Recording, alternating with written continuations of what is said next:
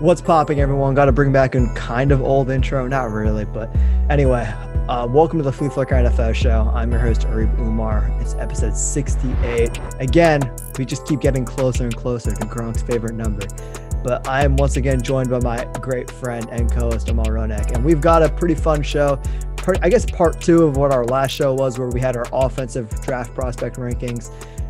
Today we're going to be talking about our defense, and we're not going to be talking about special teams because I just could not be bothered to look up kickers and long snappers. But before we jump into any of that, what is going on, Amal, and how are you doing? What's up, Arib? I'm doing well. Lots to talk about today. We're going to be going through all of our rankings, going through all the defensive positional rankings that we have planned. We'll go through the top 10 defensive edge players. Then we'll go through our top 5 interior defensive linemen. Interior defensive lineman class, Arib, actually has been notably said as one of the worst in history. Because it's not very deep at all. So there's no Quinnen Williams or Aaron Donald in this class. I wouldn't be surprised if there were single-digit amount of players that are picked inside the interior defensive lineman entire category. It's not that deep. So interior defensive lineman. We'll go through our top 5 on that.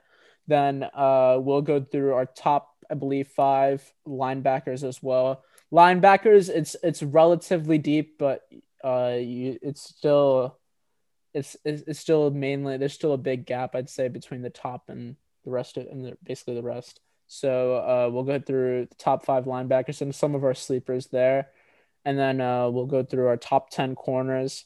Cornerbacks are probably the most stacked position in this draft class. Probably that and wide receiver, I'd say, are probably the most stacked. So definitely look forward to talking about that. And then lastly, of course, the safeties, where also it's not really that stacked, but still got a good amount of players that we can talk about. So we'll list the top 5 of that.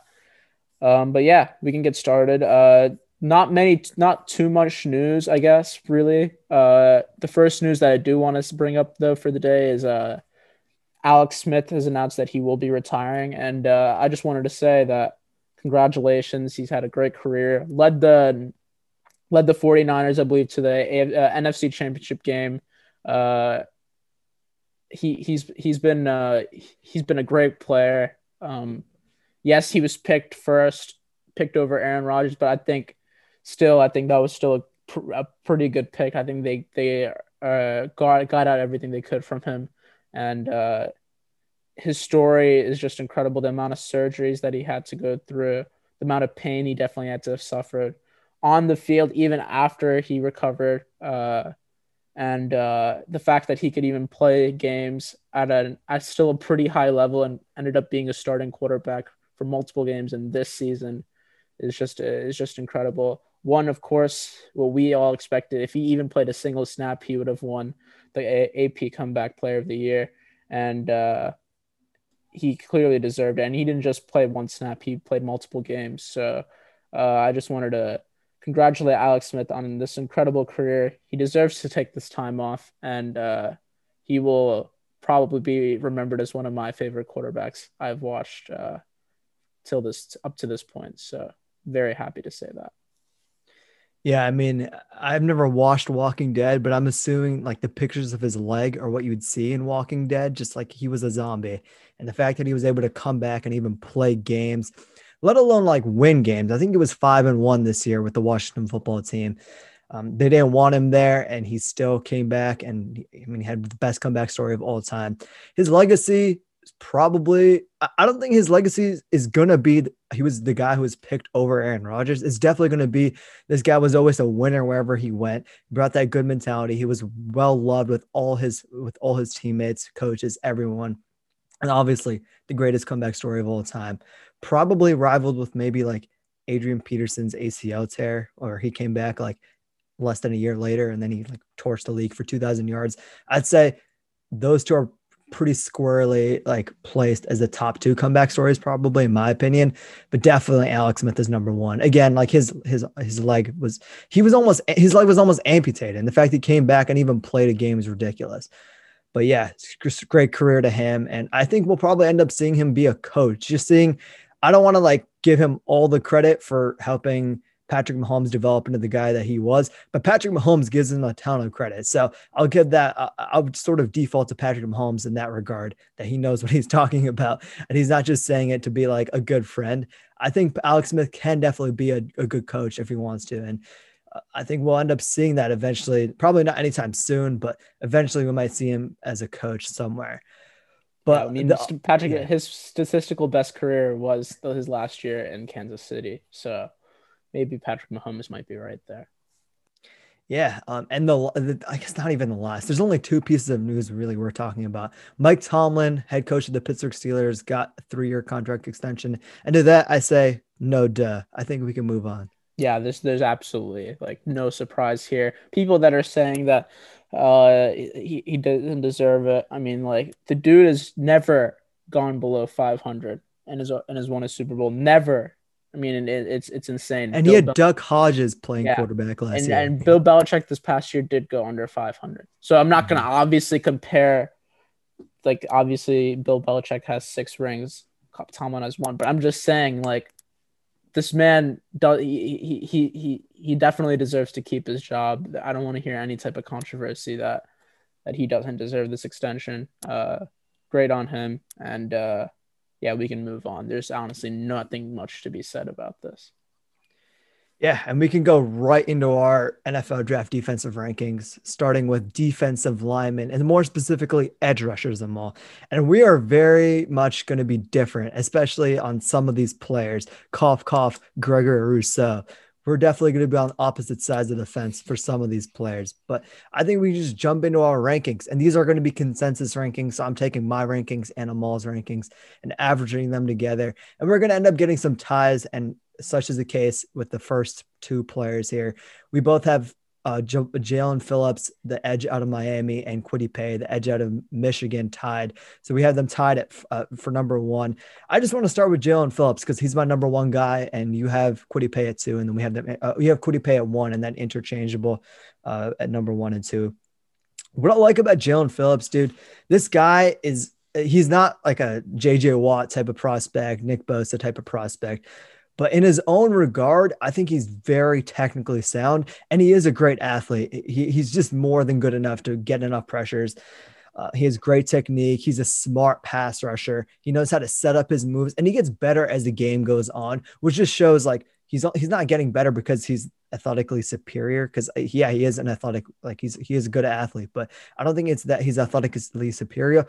He just knows how to use moves and set up previous moves based on like other moves. He's just very smart in that regard.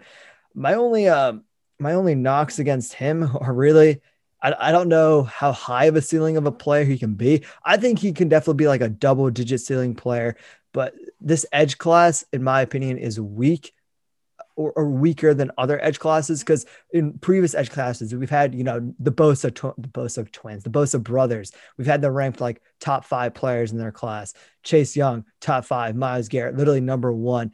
Versus like Jalen Phillips and Kwity Paye, I had them ranked in the teens, like I think 10 to 11 through 15. That's where I rank them. Like they're good players. I just don't know how high of a ceiling they can actually ever attain just because of their athleticism and all that. And also, Jalen Phillips, he has a concussion history. I mean, I think he was forced to retire previously due to concussions, and then ended up coming back, transferring to Miami, and then he ended up balling out in his senior year, or not senior, in 2020, whatever he was. I think he was a junior, but he ended up balling out there. And I really like Jalen Phillips. You can talk about Kwity Paye though, because you're higher on Kwity Paye than I am Yeah, by one. I guess the main difference, I guess, between them, I like explosiveness of Kwity Paye as a pure edge rusher more than I guess Jalen Phillips, and also like you brought up, like I think as your last point, I think Jalen Phillips does have he does have the injury risk, And it wasn't even with Miami that he had a lot of the injury risk. I believe it was when he was with UCLA he had those injury risks there. So that I think that was my major thing that was holding me back for Jalen Phillips. But Jalen Phillips is an absolute monster too. I would love to have either or on the team. I think Kwity Paye. I think if he, I think he has great short choppy steps. I definitely see that in his game, but I think he needs to. I think he's got great determination. I think I just like what I see from him. I think as an overall prospect, I think he's a bit raw, but I think he's got all the intangibles to be a true edge, true best player on the defense type of potential. That's what I like with Kwity Paye. Jalen Phillips has the same thing. I think Jalen Phillips measurables are like incredible. So he's like tall, he's explosive. So I'm also a fan of him too. But I think the only thing that I have with him is his hands. I guess are the only weakness that I see in his game compared to Kwity Paye. So, but I think his speed is insane. His burst is great as well. But yeah, and then durability. So that's the only thing that's holding me back there. But yeah, Kwity Paye at 1 for me, Phillips at 2. You have Phillips at 1, Kwity Paye at 2. They're both most likely going to be picked within like 5 picks, if anything. I expect both to be Oh picked yeah, by the for top sure. 20. By the top 20, they should both be picked. Yeah. What I liked about Kwity Paye is I think he's a really sound run defender, and I think he knows gap discipline. He knows how to squeeze the space when he has to. And also, I think you said him being raw as like a factor. I think he is raw in the pass game. I think sometimes his leverage just isn't there, his bull rush isn't there, and you see those factors definitely at play for him. But I think those are things that can be coached up. I think he has all the like physical tools to again be another double-digit sack guy. He just needs to be coached up. I just think Kwity Paye needs more coaching than Jalen Phillips, which is why I have Jalen Phillips at 1. And we talked about explosiveness, right? I think number 3, we have arguably the most explosive pass rusher in this year's class, maybe by a large margin, actually, too. In Azeez Ojulari, the edge rusher from Georgia. What I love about Azeez Ojulari, we both have him at 3, by the way. He's extremely fast, the best speed rusher in this class by like a mile. His entire game is speed rushing around the edge, and he's a bit lighter. I think he's like 240. But the thing is, he comes off the edge so damn quick that he can turn that speed into like a pretty decent bull rush as well. It's like his bull rushing isn't based off him being powerful on his own. It's just based off him being that damn quick at coming off the edge. What I didn't like about him, first of all, I think he can be a phenomenal pass rusher, and he has really high pass rushing ceiling just in that regard. But what I didn't like, I just think his run game just wasn't as as prevalent in his film, purely to the fact that he's 240 versus Jalen Phillips is like 260. Kwity Paye is, I think, also 260. Those guys can definitely hold against the run, hold up against these pass rushers, run blockers rather. Versus, I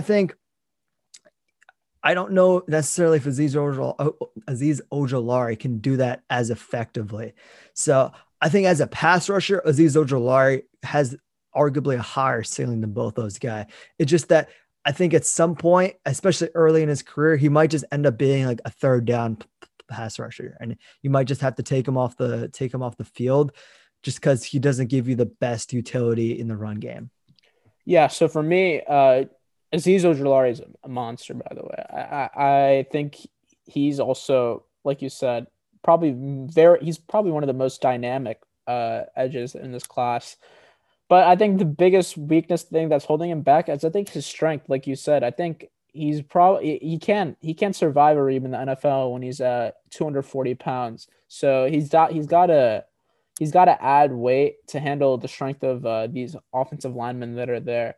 And I think once he adds strength, he can convert his speed, which is incredible, uh, and power through those offensive linemen. And I think that's the only thing that I guess is really holding him back. Otherwise, yeah, the burst is just like elite burst, but he probably has the best burst in this entire class. So, um, shooting right off the gaps, I think he does well. But like I said before, I think the only thing that's there is his size. Yeah, I think he needs to gain more weight. And other than that, he's incredible. He's a very athletic, great hands, uh, flexible. I think he can. I think I like what I saw from film when I watched Aziz Ojolari. So yeah, we can move on from that.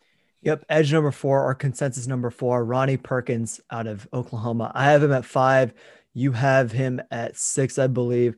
What I like about Ronnie Perkins is when I was watching Oklahoma State and I was watching the offensive lineman, Tevin Jenkins, right? And we all know Tevin Jenkins, he's extremely strong. He's a mauler.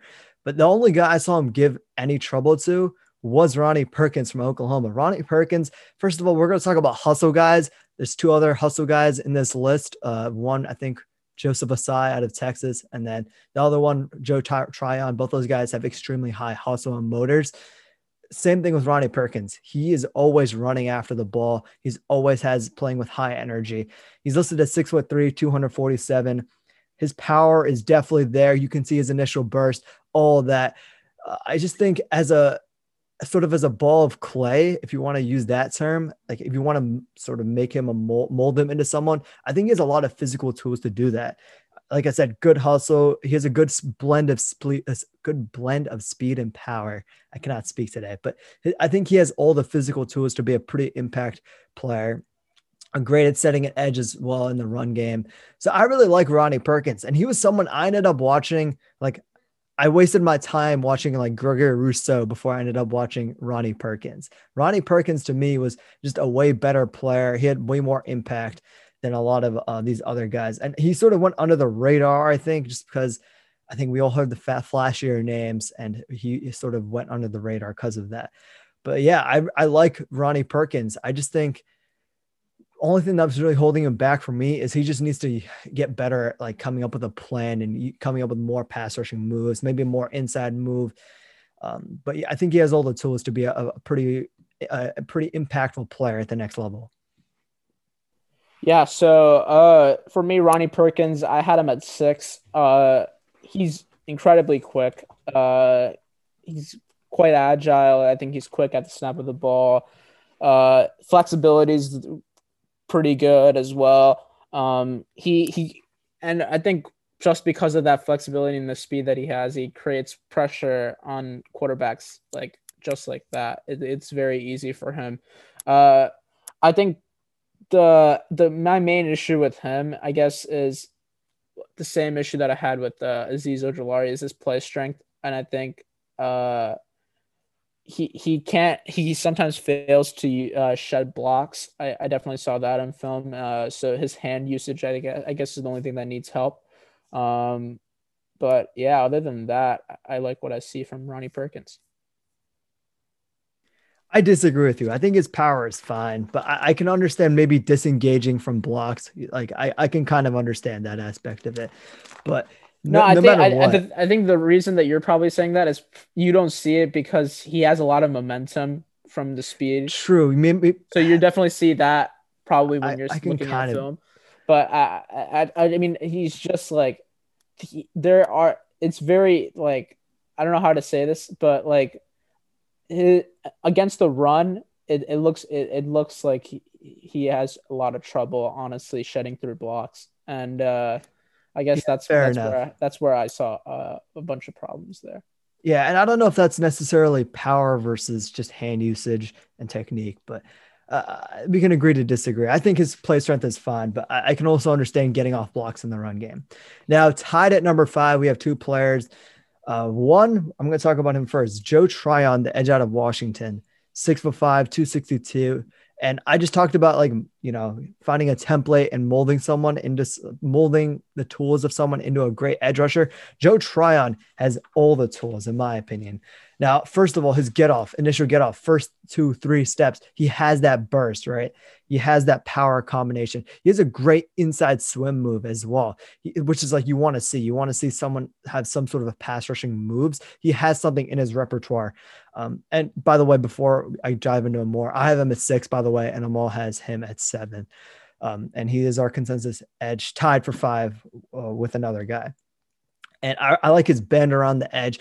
Some people say he's not a finisher, Amal, and I can see that, but I would also point to the fact that Washington just didn't use their players well whatsoever. They ran like a three down scheme where it was like they only had three players on the line at all time. And that hurt both the two players what we're going to end up talking about. Joe Tryon, the first one, and Levi and Wuzurike out of Washington as well, the defensive tackle, because it's going to be harder to finish when you have less bodies to help you finish. Like both these guys were getting double teamed a ton. And I don't know if Joe Tryon necessarily didn't finish because of his own skills or because he was getting double teamed all the time. And I think he handled the double teams pretty well, was able to split them occasionally. Yeah, so I like all that. I think some knocks on him probably would be pad level and just being a bit more consistent. But again, he's someone I think has all the athletic tools. And if you can sort of mold him into a player you want him to be, I think he can be a really high ceiling player just because I think he has the get off, he has the power. You just need to coach that into him more consistently and make sure he doesn't get up too high and he actually uses his leverage well. But I like Joe Tryon. Yeah, so for me, Joe Tryon, I think he has great size, great length. I think yeah, I mean, he's like 6'5", 260. Uh, Arm length is there as well. So I think overall he's got the right build. Strength is on point too. Shredding blocks he does extremely well. He's got good speed, good quickness, good agility. So his athleticism is also there. My thing with him, Arib, I think along with the weaknesses that you added on, I think sometimes he tends to be a bit passive when he's playing at the edge. I think that's a weakness that I saw.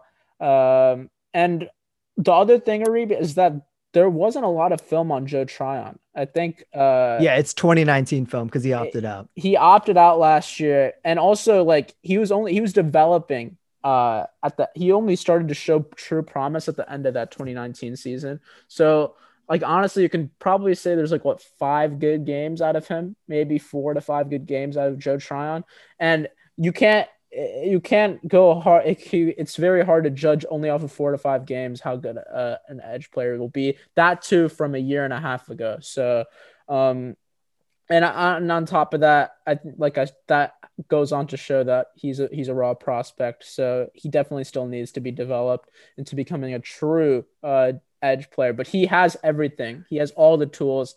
His physicality is there. But yeah, I mean, if he just develops and into that true defensive edge, I think he's going to be a player to watch out for. Yeah, and then tied with him for number 5 was Peyton Turner, the edge out of Houston, 6'5", 270. What I liked about Peyton Turner is, first of all, I'm going to compare him directly to the guy I don't want to talk about, Gregory Rousseau, who I don't have him on my top 10. Spoiler, I have him down here at number 12, actually. So just outside of my top 10. He'll go higher just because people are going to be infatuated with his length and all that. But when I look at Peyton Turner, Amal, I saw Gregory Rousseau, except actually developed. And I saw him with actual pass rushing skills. He knew how to use his hands. He knew how to use his leverage. He knew to get down and make sure he didn't get up too high so he could maintain his power. He also had some quickness that I just didn't see Rousseau have on film whatsoever. I just not sure. I saw Rousseau have it on film whenever he played defensive tackle and lined up as a 3 tech, but not as a 5 tech edge rusher. I saw Peyton Turner have all of that. So I'm just gonna say he's just a better Rousseau in my opinion. You have him at 9. I have him at 4. So I'm definitely higher on him than you are. But I really like Peyton Turner. He just has all the power, quickness, combinations that you'd like to see from Gregory Rousseau, just that he does it better. Yeah, and my only knock on him would just be, again, I don't know, like he has some injuries in his background as well.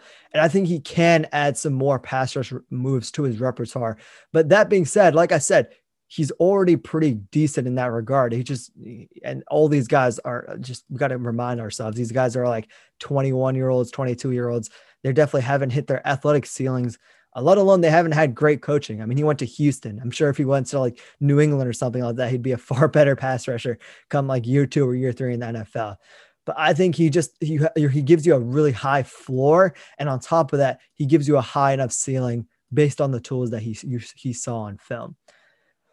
Yeah, I like Peyton Turner.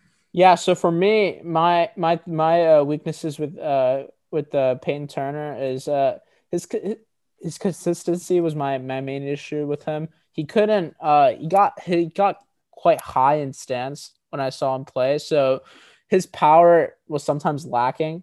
I saw that many times. So he does have great acceleration when I see when he attacks offensive linemen, but the problem is he loses momentum when he's lined up too high.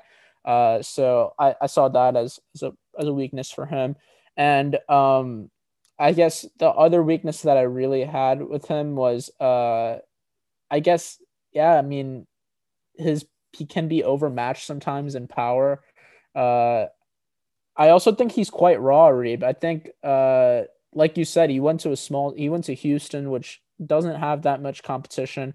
So I think he needs to be under the right system in order for him to truly turn out to be the player that you make him out to be. I think he's underrated, like you said. I think he has all the physical attributes. He's 6'5", 270. He's got good height and great weight for an edge. But I think yeah, I think if he's more consistent, I think that's my only thing that's holding back for Payton Turner to be higher. And I think also the fact that his competition level wasn't that high when he was at Houston. So yeah. Yeah, I'd agree with that. I would say his competition wasn't all there, and he did have some inconsistencies. But just comparing him to Gregory Rousseau, his pad level was just way more consistent, his power more consistent, speed more consistent, get off. I just think he was, like I said, I just think he's a better Gregory Rousseau. At number 7, the guy I just put into my top 10 purely because, you know what, I was like, to the hell with it, whatever. Jason Owe, the pass rusher out of Penn State. I believe he stands at 6'5" a mall, like 245, 250, maybe 260. I forget. But Jason Owe, rather, edge out of Penn State. I have him number 10. I would have him lower, but at some point I've got to realize I've got to suck it up. The fact that this guy might just be the best athlete of any pass rusher ever coming out of college. I mean, he actually ran a 4.3. It was rumored that he run a 4.3. This man actually went out and did it. He has all the skills. People are copying him to Daniil Hunter. And I'm just going to be flat out honest. I think he's going to bust. I think Jason Owe is going to bust just because I think he's just going to end up being another overhyped guy who goes in the first round, maybe high second, where everyone's like, he has all the physical athleticism to do it. But when it comes to what he has in his tool belt, Amal, as a pass rusher, he has nothing. He has absolutely nothing. His get off, you don't really see it on film from what I saw. I watched a few games of his. Sometimes he would just get off the ball slow. Like he'd start like half a second after everyone else. I didn't see his get off there. I saw some power. I can see his pressures were kind of there as well, but just finishing, he actually got 0 sacks in the season, which that's ridiculous from someone who's presumed to go in the first round. I just don't see him as a polished prospect whatsoever. And again, you're not drafting him as a polished pass rusher. You're drafting him because, again, he might be arguably the best athlete ever, like who's ever come out of college from the edge position. And that's what you're hoping you can coach him up. He's the definition of sort of trying to mold someone into what you want him to be because he has all the tools, but rather he has all the athleticism. I don't think he has any tools though when it comes to actually being a football player. And I actually said to him, well, like if you run so fast, why not just put him at linebacker? Because I just think if he's already running that fast, he's that big. You might as well just play him at linebacker. I think he'd play better there. Okay, so for me, I had Jason Owe at my number 4 edge. Reeb had him at 10, so that's why Owe fell down this list. For Reeb, it's increasing up this list. For me, it's falling down. So for me, Jason Owe, like you said, his pro day is probably the best pro day I've ever seen off of an edge. Period. I can say that off the rip. Incredible pro day. How much can you take a pro day with? A grain of salt. I agree with that. So, I mean, it's incredible stats. So, Reeb does have a point there. But my thing is, Yuri, it's top tier. It's elite speed that he has on the edge. He has great length, and I think his overall build is just there. I think he has above average power, elite speed. He has his physicality is pretty ideal. Off the run, he's very reliable. And his awareness is there. I mean, his awareness is probably among one of the best in this class. I like that a lot from him. His quickness to shut off blocks was easy. I thought he showed a lot of ability to engage and generate a push with a bull rush. I saw that as well. I guess and I also liked how he used his reach as well. He had a bunch of deflections that I saw during games. But I guess the only weakness, like you said, is he does lack polish as a pass rusher. That's a Um, big weakness too. You can't just say only weakness. As that's as I mean, as an impact when but here's the as an thing. impact player, Here's the thing, though, Reeb. You can say that he lacks polish, but he also has all the athleticism to, of course, main, of course, gain polish. He can also literally he can turn into one of the top edges yeah. in this league. And that's And why I have him in my top 10 purely because of that. But as an impact player but in college football, you have to look at him as an overall prospect as a defensive edge, and you're looking at him as only as his pure skills that he has. And I he think has none. if you're gonna look at that, then he shouldn't even be listed in the top 10. But you have to go at it overall, and just based off that, I think Yeah, and that's why he's in my top 10 period because overall, I don't that's think he's why a good he's player. no, I just think he's a good athlete. but I'm saying So, he's not a good athlete is an understatement though. That's my point here. I okay, think fine. He's an his elite athlete. and I think he has shown enough promise for him to with that great athleticism to be warranted as a top 5 edge. We're always going to agree to disagree on this one. He's the definition of a He's boom or bust player. Like he, if he was a first round player, I wouldn't touch him if I was a GM because he's I'd just be so afraid. I'd take him in like the late second, early third, maybe mid third. That's where I'd be comfortable taking Justin away because he is a project player. That probably the biggest definition of a project player in NFL history at this point. But he is a project player at the end of the day, and I just want more reliability in my players. I mean, at the end of the day, it can. I don't know if I'd consider it a boom or bust pick. I still think he's going to be a very good player. I think if you know what you're going to get from him. You I, don't though, Mo. in my opinion, I I don't think you know. do. Fair And I enough. think he did generate 0 sacks, so that is obviously a weakness. But he just still generated great pressure on the quarterback. I definitely saw that in film. But I think the weakness, like I said, is his polishness. I guess is his weakness, and I guess he plays a bit high. Again, I think that was another weakness that I saw with him. But I think Understating it, dude. I think overall he brings yeah his potential's through the roof for me. And Yeah, that's that's why something we can finally agree on Jason Owe. His I potential is out of this world. yeah It's just he needs to go to a place like Minnesota should draft him because I think Minnesota already like Mike Zimmer already knew how to develop Daniel Hunter, another raw prospect. He could do that again. And you know what? If he goes to Minnesota, then I agree with you. He's going to be a stud. But if he goes to like anywhere else, I just don't know if I have enough faith in him to work out. And he's someone I think is going to boom year 2 or year 3. I don't think he's going to boom immediately because we'll he's see very, very raw. we'll But see. yeah, number 8 of them all, Carlos Basham, aka Boogie Basham, the edge out of Wake Forest, 6'5", 285. He is big. I just said 285 them all, but he actually plays like a smaller player. He has a lot more finesse and agility and sort of lateral athleticism to his game, similar to Kwity Paye. I forgot to mention that for Kwity Paye, but Kwity Paye's lateral agility is out of this world. And I think Carlos Basham is very close behind that. His size gives him the ability to where he's going to be a run game monster. It's going to be hard to move him out of the way. He's another guy with a good inside swim move, similar to a Joe Tryon. Yeah, I think he's a guy who is in the I wouldn't say a speed rusher. He's more of a finesse rusher in the body of a big pass rusher. So yeah, his finishing also wasn't there, similar to Joe Tryon. But I just like what you're getting from his tools, Amal, and you've seen him produce at a high enough level where you're like, you know what, I like this. And he also gives you versatility because I think he's someone who he can play a 3 tech, he can play 5 tech, and he can be pretty good at all those positions. And just his explosiveness as well is there. You have him at number 8. I have him at number 7, and he is our consensus number 8. So yeah, Yeah, I like Boogie Basham. I mean, I think you hit the nail on the head. I think the thing I wanted to add, I guess, on the strength, his capability of forcing turnovers, Arib, is insane. Like, I don't know if you saw the way like he would force fumbles, but oh my gosh, Mhm. he's had 7 forced fumbles over the last 2 seasons. I think that's incredible.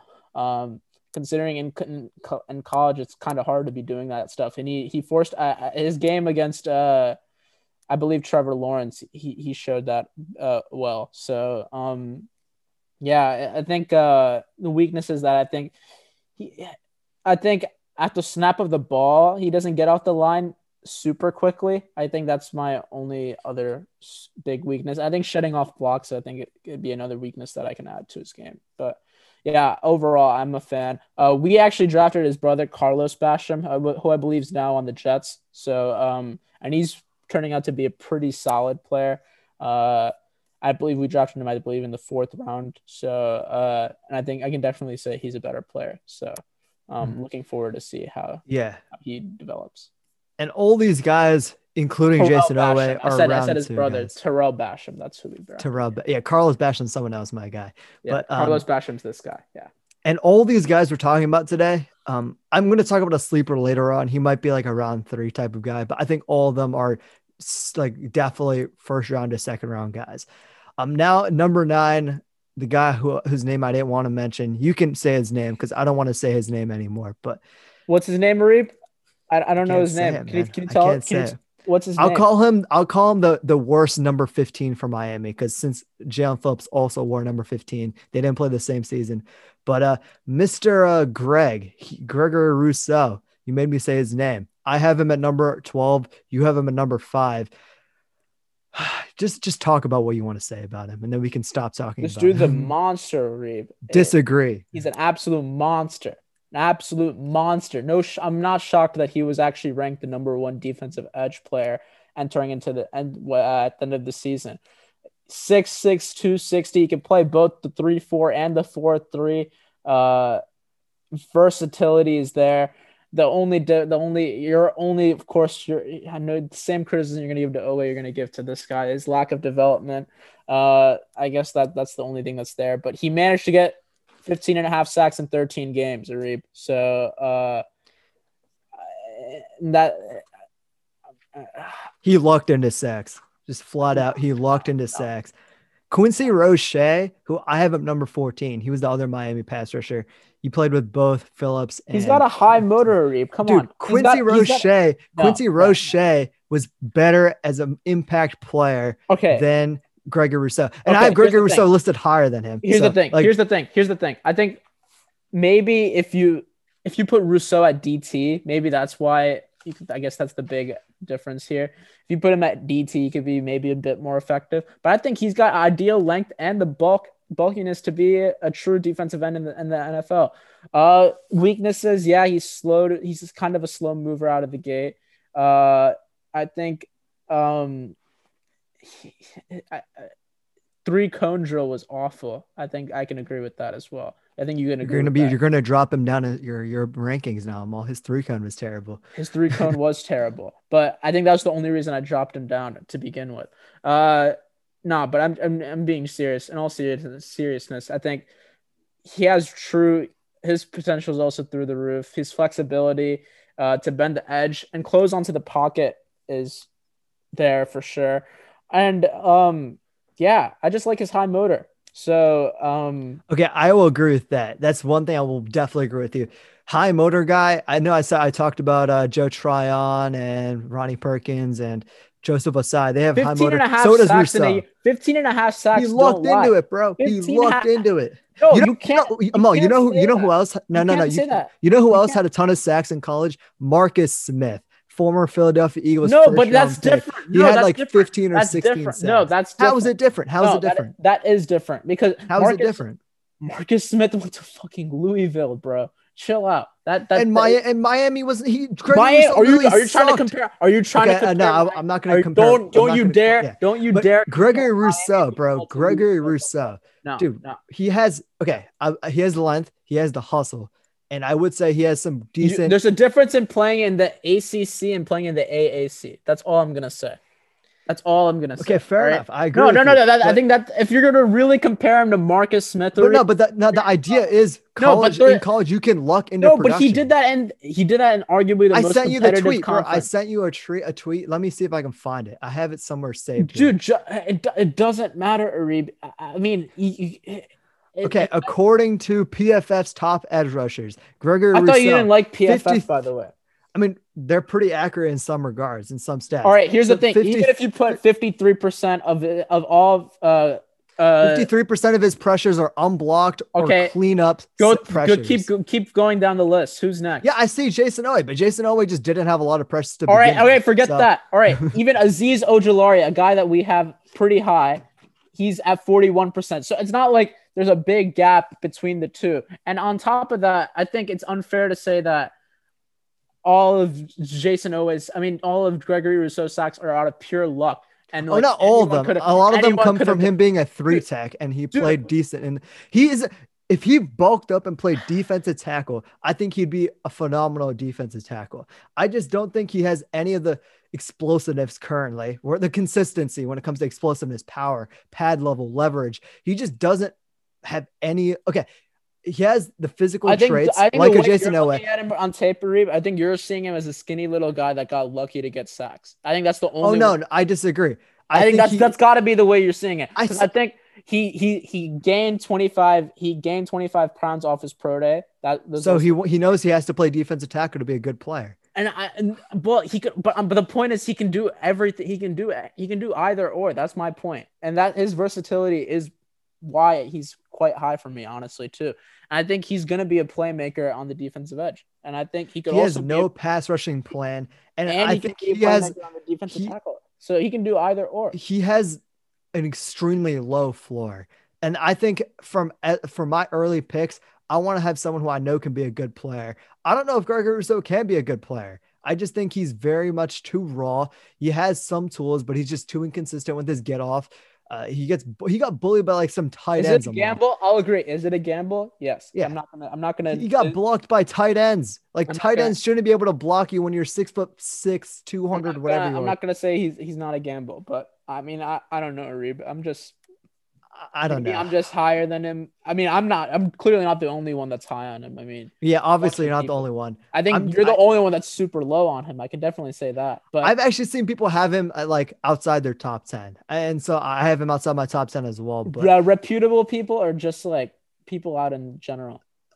I've seen him range anywhere from 8 to like 12 from some pretty well-known draft people that I follow. And there's also people that have them at number 1. So yeah, there's people that have him as a top 20 player in the draft. And but I'm not even saying I have him there. I'm not even saying I'm having him there. Like I said, he's my edge 5. We just value different things. I think that's what it comes to. You want to draft more for ceiling, and I'm all for drafting for ceiling when it comes to a guy like Penei Sewell, who has extremely athletic traits. You saw him put it together kind of on film. It's not even just ceiling though, Reeb. I think you have to look at them as like athleticism and what they did in the college level and whether they can. And he didn't do enough in college for me, where I saw him being consistent enough as a impact playmaker. I think that's where we'll agree. I just think again he has tools. He just didn't use them whatsoever. We can move on.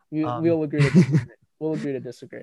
I think you have to look at the college players' also effort. I think to transition into the NFL, and I think that's where we'll disagree. So we can move on. Yeah, Joseph Osai, defense. He was a more 3-4 outside linebacker, but he's still an edge from Texas, the Longhorns. We both had him at 10, I believe. Yeah, we both had him at 10. You had him at 7. I had him at 8, actually. 8, okay. So a little bit higher. Yeah. What I like about him, I think he's an athlete who has good enough hustle. I just think he was more impactful as a player than Gregory Rousseau. So honestly, if you want to switch out Osai and Rousseau, maybe I could understand it. But Osai to me, I think he just definitely had much more of an impact from that edge rushing position than Gregory Rousseau had. So that's why I'm willing to gamble on someone like Joseph Osai for No, being but a, my thing is with the Osai is he can't play the 4-3 scheme. I think yeah, I agree with that. his He versatility is a been 3-4 player once he can't for he's there for sure. 3-4, but he cannot play 4-3. So and I think his pass rushing is not his he's not an effective pass rusher to me, Reeb. That's just my Mhm. opinion. Uh Yeah, I mean, a lot of when he does pass rush, you talked about Jason Owe with no sacks. This dude does not get any sacks off the off the pass rushing. Um, so that I think that's probably an issue that I have with him. Strength is an issue that I Mhm. have. Shutting off blocks is an I issue. like his arm length though. But I I think he think knows how his to long motor, arm. I talked about motor with Rousseau. Mhm. His motor is just as good, man. I love his motor. I agree. So I think that's definitely going up for him. And I think his quickness is through the roof. And that you can't match his speed of direct and change of direction. And that's why he's definitely going to be a day one, day two pick. Yeah, I agree with everything you said there. I'm just gonna hit on one sleeper, mostly because I have him in my top 10. You don't. Patrick Jones, the second, the edge rusher out of Pittsburgh. He is again very raw mall, but what I liked about him, his first step get off was ridiculous. I think I said he looks like a freight train coming off the edge because he does. And when he does come off the edge, either he's going to hit you and he's going to transition to power and it's going to be great, or he's going to like fall over and his balance is terrible. But I think he has an elite get off. So I think he was definitely worth putting in my top 10. But yeah, we can move on to our interior defensive lineman if you are ready for that. Starting off with my number one guy, and you have him number one too. I think it's more of a 1A, 1B situation between these top two guys. Levi and Wuzarike, the defensive tackle out of Washington, and then we both have him at one, and then we have Barmore, Christian Barmore, the defensive tackle out of Alabama at two. What I liked about uh, Levi and Wuzarike, first of all, his first step is really good. His power is really good. I think he gives you really nice athletic traits to translate to a higher level of play. Um, yeah, I really liked him. I just liked all his athleticism, his first step get off, his power. He knew how to use his hands because he's got long arms. He knew how to use them effectively to pass rush. Um, yeah, I think I liked all of that. I think what I didn't like, I think his pad level was inconsistent, and so that sort of held him back in his pass rushing sort of skills, his bull rush, and all that. And also, I think he's someone who needs to develop more of a pass rushing plan as well. But I also got to say, like, did he not have a plan because he was getting double teamed every single snap? Because, like I said, with Joe Tryon, Levi and Wuzarike, he was one of three guys on a line. Usually you want to have four or five. They only had three. He was double teamed often. And they, on top of that, they played him at nose tackle as a 6'3", 295-pound guy. Usually you want your defensive tackles, like one tech's nose tackles, to be, like 320. He's way lighter than that. And even at that lightweight, he was still mauling these guys in the Pac-12. So I liked Levi and Wuzarike out of Washington. And just talking about Christian Barmore out of Alabama, he was inconsistent. His high pad level was there, and his leverage was definitely questionable. But when he put it all together, he was the best defensive player in Alabama's championship level defense. First step was ridiculous. His power was ridiculous. He had all the skills, I think, of all to be a really phenomenal player. It's just that he was inconsistent, and he only put it together like a couple games, I think, in his senior year or 2020. But yeah, I liked his hand usage as well. I like both these guys, Barmore and Levi. I just think Levi, I think, might have a higher ceiling and was a bit more consistent, seeing that he was getting double teamed every single time. And Barmore, he was not getting double teamed. And Barmore really only played like 20 snaps a game because, Bama, they have a great defensive line. I think Levi gives you more bang for your buck. Yeah, so for me, Levi and Wuzurike was so we both had the same, obviously, Same, obviously, 1 and 2. And you also brought up that 1A and 1B. I think it is quite close. I do also find it hilarious that there are rumors the Eagles are interested at picking Christian Barmore at 12. You didn't have to Uh, hurt me like that today, Mo. so that is quite funny. But Christian Barmore is nice. I mean, I'm not gonna say he's not nice. But I already said before, this isn't necessarily the best defensive interior defensive lineman class. Uh, I'll start with Levi and Wuzurike. And Levi, I think the only weakness that I have with him, he's a bit undersized. Uh, and I think yeah, that's honestly it. He maintains good gap integrity.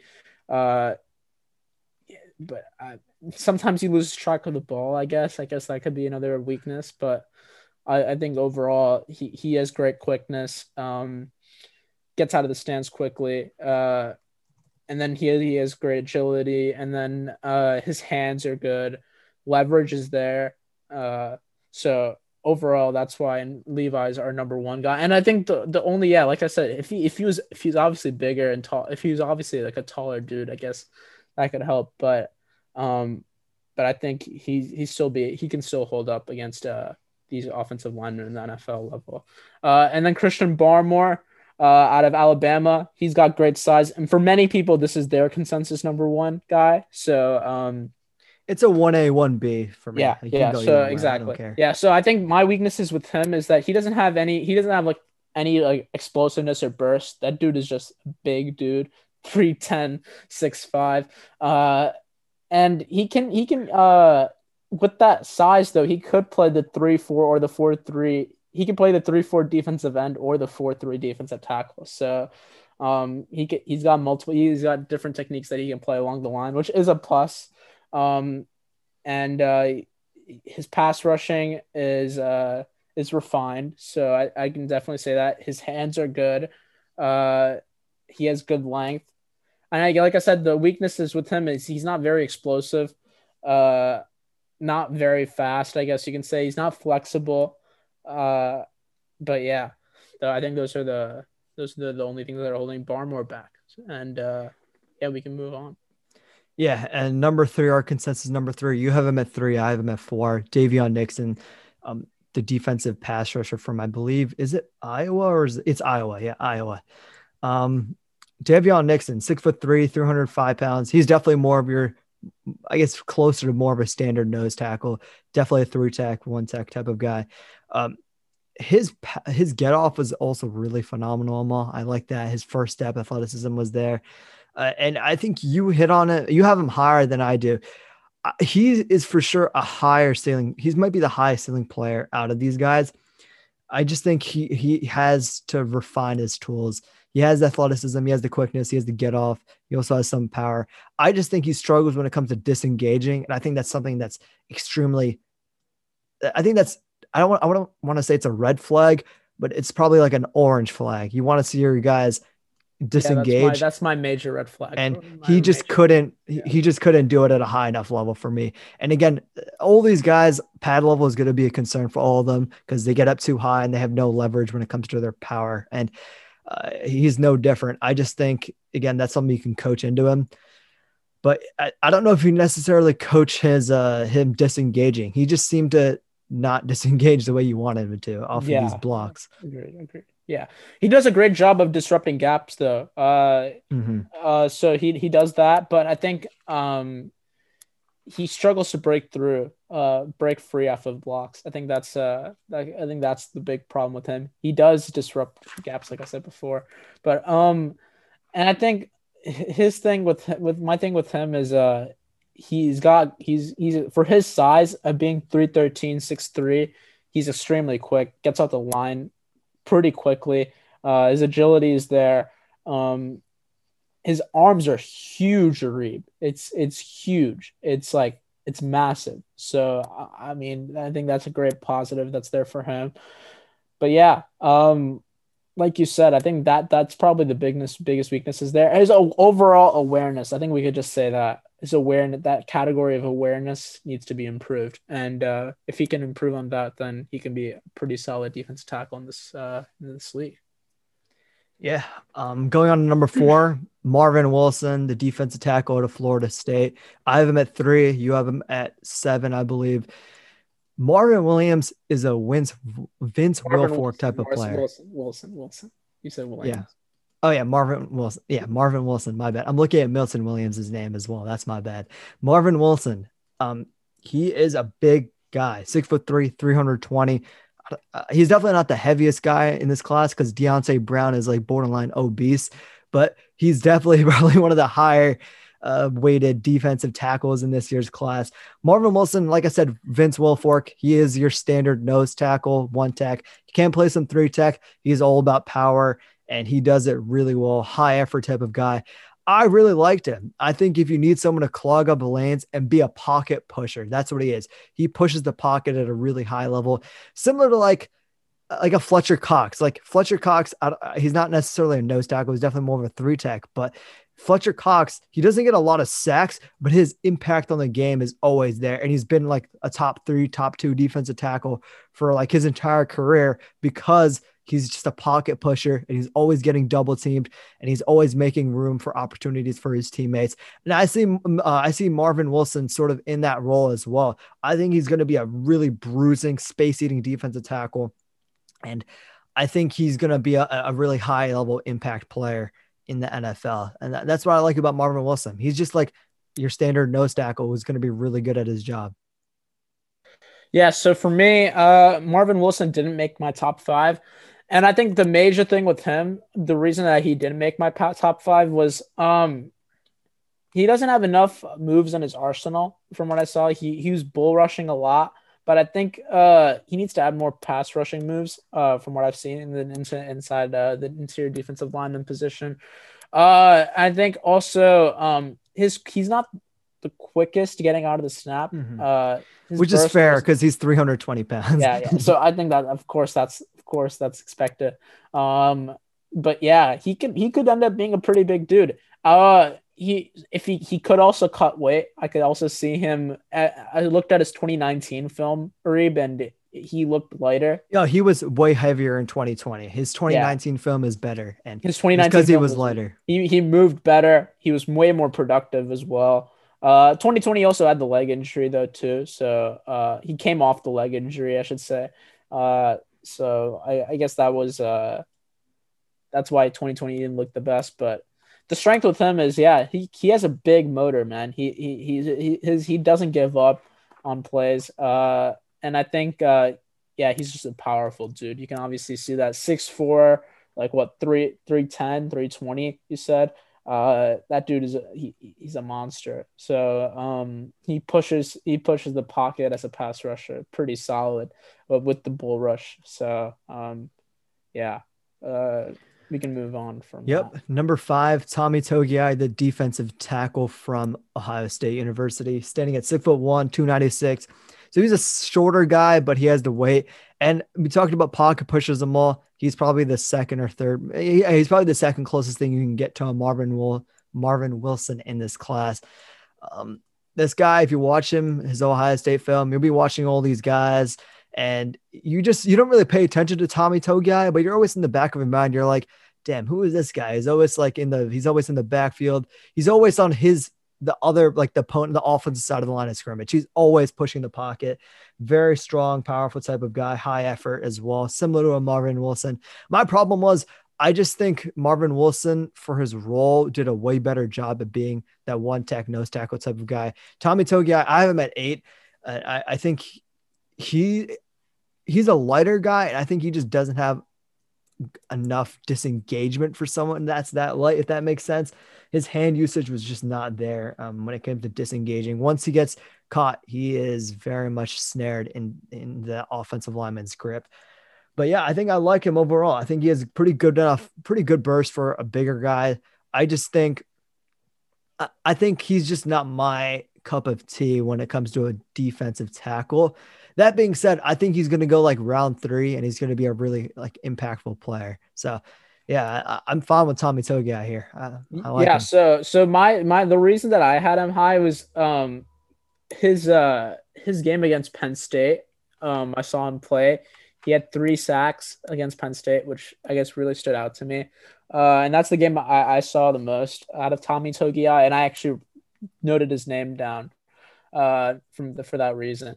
Yeah, he's a sturdy defender. I mean, he's got great lateral mobility. But I think the weaknesses that I see with him, obviously, his ability in the passing game. His his pass rushing is not the best. Uh, so I guess that's a big concern actually. So I guess that's my only weakness that I have with him, and also the fact that he has only had 1 year as a true starter. So there's not a lot of film to really dissect on him. So we can move on though. Yeah, so that was our number five guy, I believe. So there's two guys I want to talk about, and then I think you can also talk about Milton Williams because you have him at four. I haven't watched him, so I'm not going to give my opinion on him. But my number five guy is actually Odigizua, the defensive tackle from UCLA. I have him as like a round 2 to 3 prospect, 6'2", 282. He's a shorter guy with a great explosive burst, and he knows how to use his levers really well. So I think he's going to be a really impactful player. Yeah, he's a bit smaller, so you can get maybe occasionally pushed around more than you'd like. And I don't, by no means, I think he's going to be like a star defensive tackle, but I think as a pure, you know what you're getting someone who's a high effort pass rusher who's going to push the pocket and he's going to finish sacks because he's smaller and he's just has way more explosiveness to finish those sacks and plays. I really liked Osa Odigizua, and he is my number five guy. And then our consensus number six, Amal, is Alum McNeil out of, I think he's NC State. I want to say, you can correct me on that. 6'2", 320. And he's again another nose tackle type of guy, and that's why I have him below Marvin Wilson and above Tommy Togiai. I think from those heavier guys, he is someone who you can't move. Like he's sort of just there taking up 2 blocks, 3 blocks at all times. And he's definitely not a pass rusher, Amal. He's not going to get you any sacks, but I think as a space eating defensive tackle, if you just want someone who's not going to be able to move and he'll clog up these running lanes, and he won't be a big impact in the passing game himself, but will open up opportunities for another guy. I think Alan McNeil is your guy. But yeah, if you want to talk about Milton Williams, and then we can move on from our sleepers and go on to our, I think, linebackers. Yeah, so for Milton Williams, for me, this dude reminds me, Reeb, a lot of a Shaq Barrett. He went to a small school, of course, in Louisiana Tech. So of course I can obviously say that. But I think the dude's pursuit, Reeb, is just it's like unrelentless, man. He never gives up on the play. He's got a high motor, closes the gap on the run game incredibly well. And then he can play defensive end, or he can play the 4-3 or the 3-4. So he uses that positional flexibility, and then he eats up blockers really well. He could honestly be a DT1 if he went to a better school. So that's my take with Milton Williams. So Fair Louisiana enough. Tech is just the thing here. He doesn't have he's not explosive. I guess that's another problem with him. He's not really fast, but I mean that's not really surprising. This dude's 278, so but he could become faster, and I think that's the only weakness I saw. Yeah, we can move on to our linebackers now. So consensus linebacker number one, Micah Parsons. I have him at number two. You have him at number one. What I like about Micah Parsons is this guy is definitely the most athletic linebacker in this year's class by like a mile. He can run and he can cover space and he can do it really quick. Um, what I didn't like about him is I just think, see, this is where I want to talk about Gregory Rousseau, about like a high athletic guy with a high ceiling. The reason why I didn't knock Micah Parsons all that much for not being the best linebacker when it came to just, knowing how to play the position was because I think Micah Parsons has legitimate production. He had legitimate great games, which he produced on his own. And also, I just think Micah Parsons, he's just so freakishly athletic where I don't think you can necessarily miss on him as a player. Cause I think no matter what, I think he's going to be a hit. I just think I just think his athleticism is just that high. Like, yeah, maybe he can't play middle linebacker, but then guess what? Put him at like weak side linebacker, and I think he can play like the outside linebacker role really well. If you wanted to rush the passer, I think he can do that pretty decently as well. He gives you versatility. I like Micah Parsons. I just don't like him as much as our number two guy, but I'll let you talk about Micah Parsons first. Yeah, so Micah Parsons for me, of course, I'm going to be biased because I'm a Penn State kid, but even entering into this season, he was the best defensive player entering into this draft. He sat out, and I think nothing has changed. I think he's still the best defensive player in this draft. He's explosive. His versatility is there. He's great at stopping the run, on passing on the when it's in the pass rush. He's very effective. He's pretty good in coverage as well. He can play zone very well. He can cover tight ends pretty well. Great speed, good. I mean, great burst, I should say, and he has pretty good speed as well. Uh, um, I, the weaknesses that I see with him, he's not. He, I he's think not he a overruns gaps a lot. That's what I saw on film where he just like I think he had a general idea of where the play was overrunning going. gaps is on play action plays. I saw that too. Yeah, Yeah, I think overrunning he gaps. Yeah. and this is why I like him, right? I think he has a general idea of where the ball is going. So he's not like completely clueless at it. I just think he needs to work on, not because he's so damn fast. He overruns gaps and Yeah, overruns the play. I think the other weakness that I have with him, he's fat. He has speed, but he needs to improve on quickness. I think that's definitely that can be And I said. think getting off of blocks was also something that I'd like to see him do more. And again, I'm all this guy. He was a defensive end in high school. I think he's only really had one, maybe two level years at linebacker. I think if Yeah. he had played in 2020, I think you would have seen him putting more of it together, and he would have been probably the consensus number one. But I think there's just a little bit more worries for me, not necessarily worries.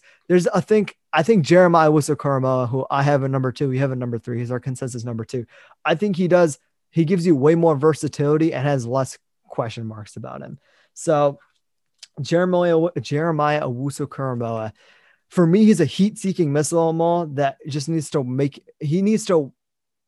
sure he explodes on contact every single time. I think that's the way I would put it because he knows where the ball is going at all times, and he is I think he's definitely faster than Micah Parsons. Way more explosive, not way more explosive, but he's the most explosive linebacker in this class, and you'd expect it because he's like 6'1". He's like I think he has like 20 or 30 pounds lighter than Micah Parsons, and he's a bullet. Like I said, heat-seeking missile. He just needs to work on wrapping up a little bit more consistently.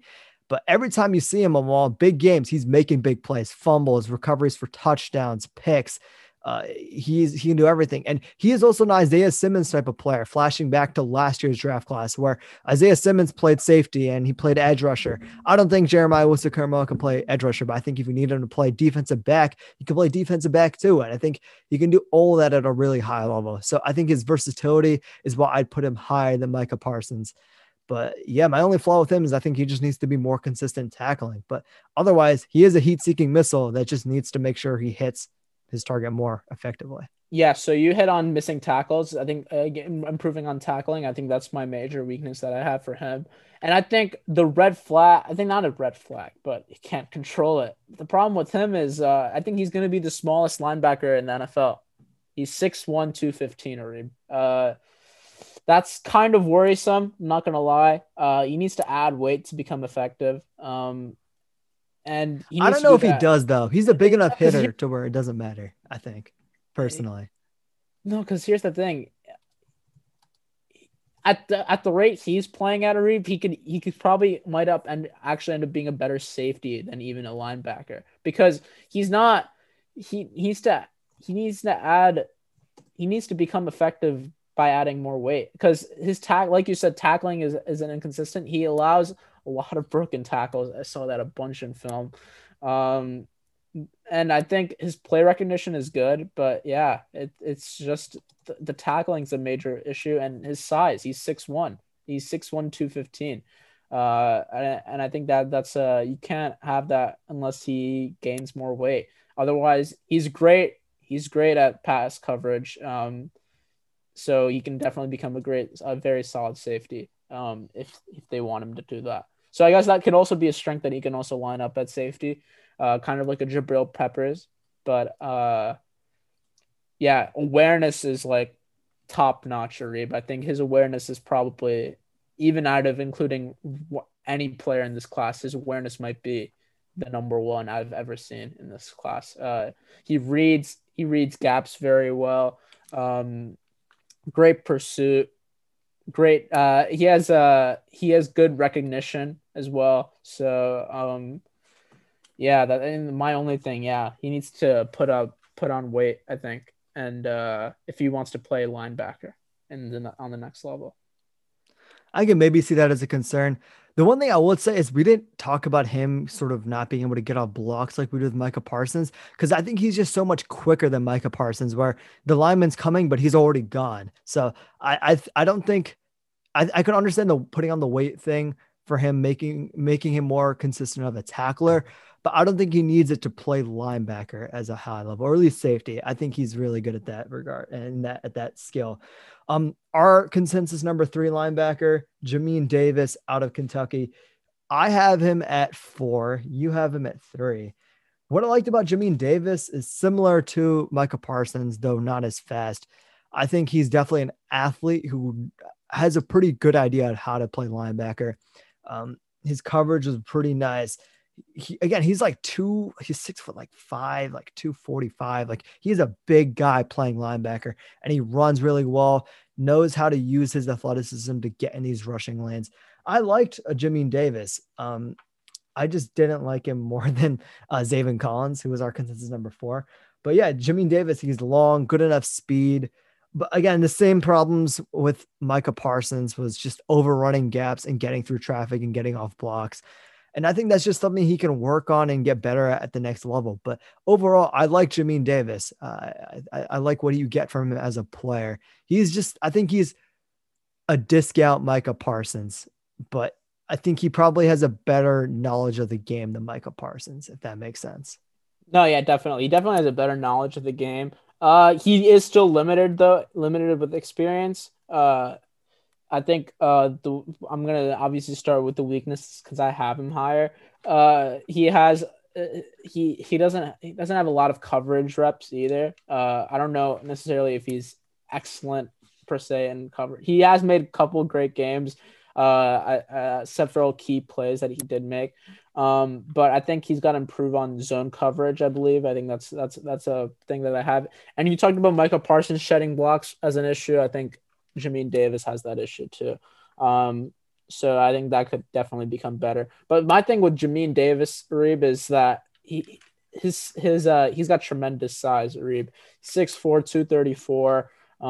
He's got long arms. I think he has very good body control and quickness. His speed is there. He has great athleticism. He unlike JOK is a great tackler, and he can finish plays off. So and he can track balls very well. So his awareness, even though it's not at the level of JOK, it's still there. But yeah, I guess fundamentally he needs to work on. He needs to have gain more experience, I guess, at that linebacker position. But he doesn't miss tackles, Arib. That's for damn sure. I would agree with that 100%. Now moving on to Zaven Collins, our number 4 linebacker. This guy somehow measured in at 270 at like, I think the combine or whatever it was, the combine weigh-ins, which happened over the weekend. I think it was yesterday or 2 days ago. Linebacker out of Tulsa, 6'5", 270 pounds. And he doesn't even play like a small guy, which is ridiculous because he runs extremely fast. Like we talk about LeBron being a freak athlete, 6'8", 280, runs extremely fast. I put Zaven Collins almost in that same boat of like the 0.0001% athletes. Zaven Collins, man, he should not be running as fast as he does. And I also think he's not the best pass coverage linebacker because I think Jeremiah Wooster-Karamoma is better. And I think Jabril Cox out of LSU, who we might end up talking about, I think he's our consensus number 6. He's a better pass coverage player. But I think comparing him to Micah Parsons and Jamin Davis, Zaven Collins is miles better. He knows how to read the quarterback's eyes. He knows how to pick off the ball, get in these passing lanes. And he plays smaller than someone who's 270 pounds on film. And I think if he learns how to use his body, he can learn how to get off these blocks a little bit better. I really like him. I think his speed and range for someone of that size is ridiculous. That being said, I don't necessarily know if he's a middle linebacker. He might end up being more of like a will linebacker or Sam playing these outside linebacker spots. But I loved Zayvon Collins out of Tulsa, and he's probably going to end up falling into the second round. And if he does, the Eagles better snag him up. I love him. Let's see if Howie Roseman's smart enough to do that. Honestly, I think you've covered everything that I wanted to say about Zayvon Collins. Speed and change of direction, I guess, is kind of a weakness that I saw with him. And I think man coverage, he needs more experience, I should say, in the man coverage. Because I didn't see a lot of film on that. But yeah, he reads plays pretty well. He's great at the run defense. But yeah, I think what you said was pretty good. We can move on.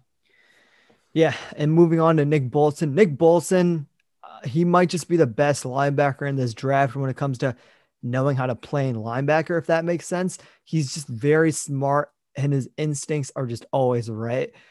My only flaw with him was that Nick Bolton out of Mizzou, by the way, he's just a bit too slow. So yeah, I think he's definitely someone who would play in more of like a north-south system versus like a sideline to sideline system. He has enough speed to make those plays downhill. I just don't know if he has the range to be like a sideline to sideline linebacker. But Nick Bolton, other than his speed, I have no real flaws with him. I think he knows how to get off blocks and he knows how to play linebacker at a really high level. Undersized is probably my only weakness with Yeah, Nick fair Bolton. enough. I think that's another one that I had to add with the speed. But yeah, otherwise, I think he's a very good player as well. Great tackling ability as well that I saw from Nick Bolton. Yeah, we can move on. Yeah, I'm just finishing off with some sleepers here. Jabril Cox, who I just mentioned, because why not just talk about him? Because I already said his name. Jabril Cox, he is a pass coverage linebacker, and he has the athleticism to be a pretty high level player. I think he's 6'2", 240 pounds. So he's got some good enough size to I just think he needs to work on being a better run coverage linebacker. But I think as a pure pass coverage linebacker, he is one of the best in this year's class. And then finishing off with my deep sleeper, I guess you could say, he's my number 7th ranked guy, Cameron McGrone out of Michigan. I have him as a 3rd-round player. He has all the tools to be a really great run stopping linebacker.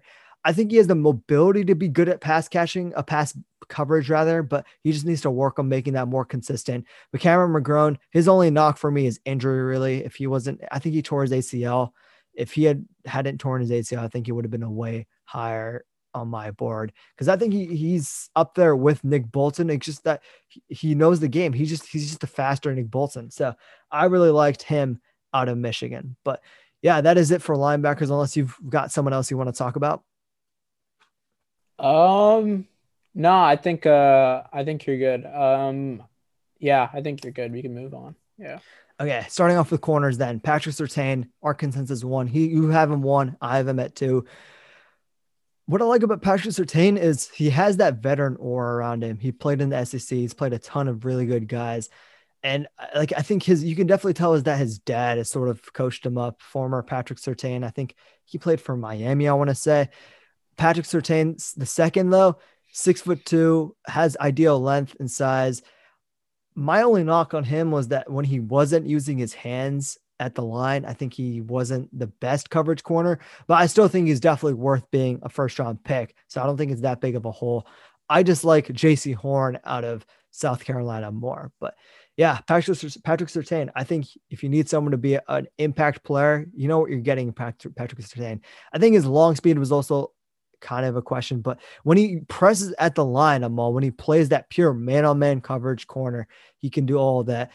And he has all the ideal length to make up for some of the speed that he is missing for. I like him. Yeah, so Patrick Surtain, I expect him to be a top 10 pick in this draft, probably at 10. Yep, Dallas. Dallas, don't be stupid here. He's tall, long, rangy. Reeb, this reminds me a lot of this is why I even think it's a perfect fit for Dallas. Do you remember Byron Jones? a guy that has been pretty irrelevant with the Yeah. Dolphins, but Byron Jones, he reminds me a lot of Byron Jones, man. He's tall, long, rangy. He's got he's got a he can play. He has great technique in the press coverage. Very quick to anticipate in zone coverage as well.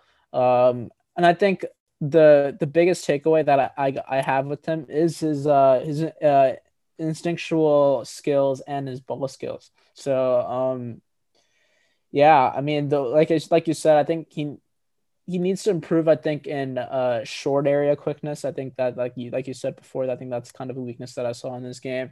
But yeah, I mean, he's gonna. I think it's gonna be a challenge to. It's gonna be a challenge for receivers to get through Patrick Surtain in the NFL level. For me, he would have been my cornerback two, but or my cornerback one had a setback and injury, so that's why he has now risen from number two to number one for me.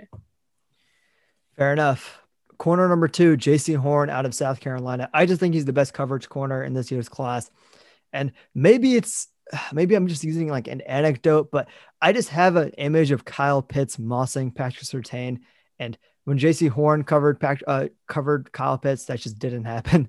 So maybe it's just like that mental image in my head. Of course, yeah. JC Horn, dude, that being said, Kyle Pitts is probably he's a not. monster. Yeah. So, and then when you obviously look at Patrick Surtain also, like, I mean, it is definitely close. JC Horn, I think our top three guys, I think they're all relatively close to each other. So yeah, JC Horn, my only knock on him, I think he's a great man coverage corner, great press corner, great in the zone. He has he's probably had the best length in this class to make these pass breakups.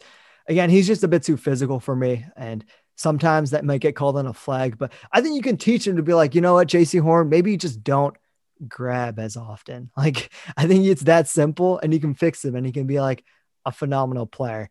I really liked him. His ball skills, I guess, are a weakness. He only had 2 picks throughout his entire Yeah, career. but I think he makes up for it in PBUs. But exactly. That's my thing, right? That's the only weakness. He's a Richard Sherman type of corner for me. I think aggressiveness is there, of course. I love aggressive corners.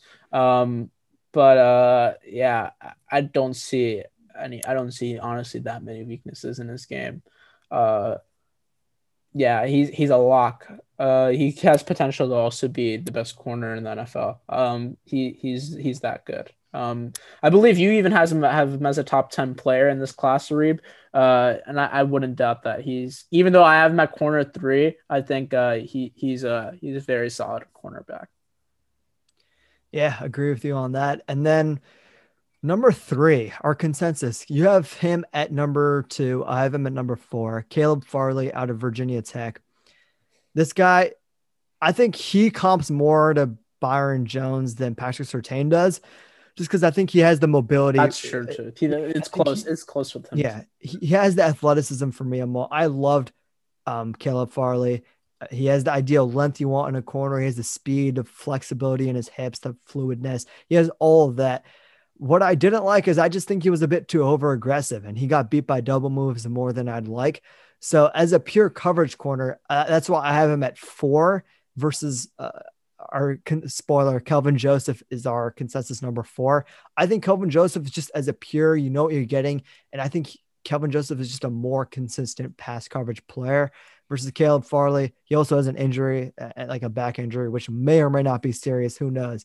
But I think his over aggressiveness was something that sort of knocked him down a spot for me. Yeah, so my only thing holding him back was the back surgery thing. Otherwise, his he has elite closing speed downfield. Oh yeah, for sure. His recovery speed is his recovery speed is just absolutely nuts.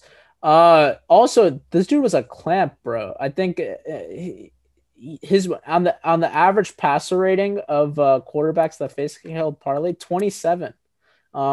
It's insane how much of a clamp this dude is. But yeah, the only thing that's concerning to me is the back surgery. Otherwise, Caleb Farley would be my cornerback 1. We can move on.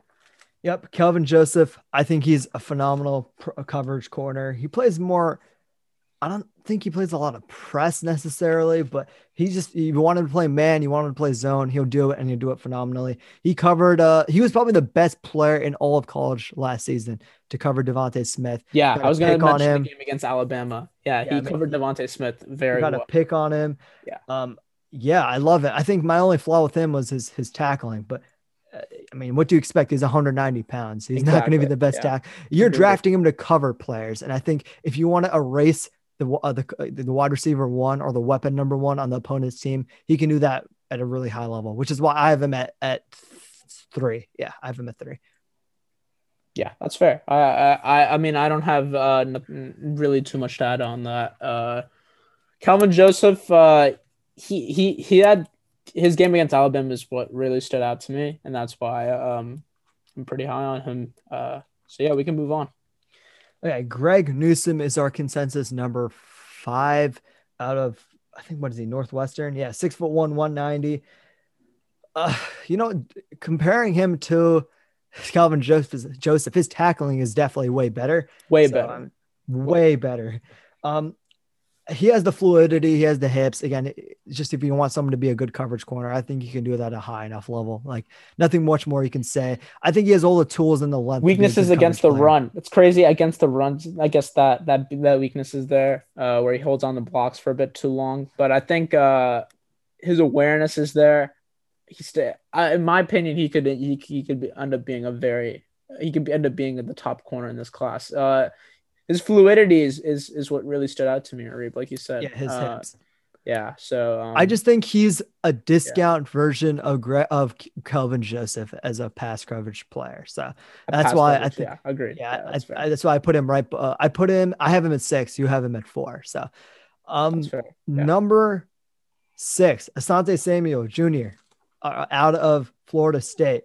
So maybe I'm just higher on Florida State players because I've already had 2. But dude, Asante Samuel for me, I'm just getting vibes of Jerry Alexander. People say he might not be able to play the outside because he's only 5'10". that's You my know what? only weakness for You know Ball. what, man? He plays the ball at a great level. His fluidity, his hips, his pass coverage is there, Maul.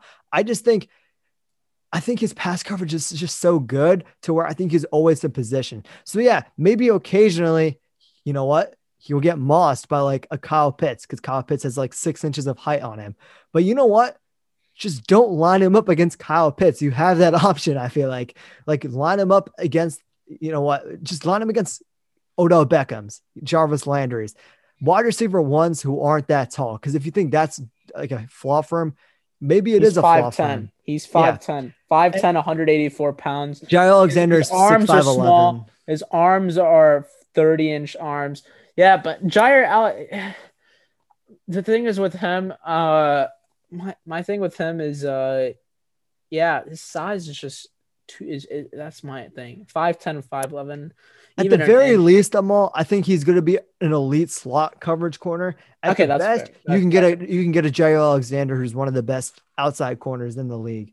Okay. I'm just higher on him than other people, but it is what it is. No, but yeah, I think the only thing that's there for me, yeah, the size scares me. Jair Alexander. I mean, you can always bring up guys like Jair Alexander, but there's a reason why Alexander is the only guy under 6 foot that's actually really good, And right? Denzel Ward too, to And be Denzel fair. Ward. But yeah, Denzel Ward is a completely different animal when he was in college compared.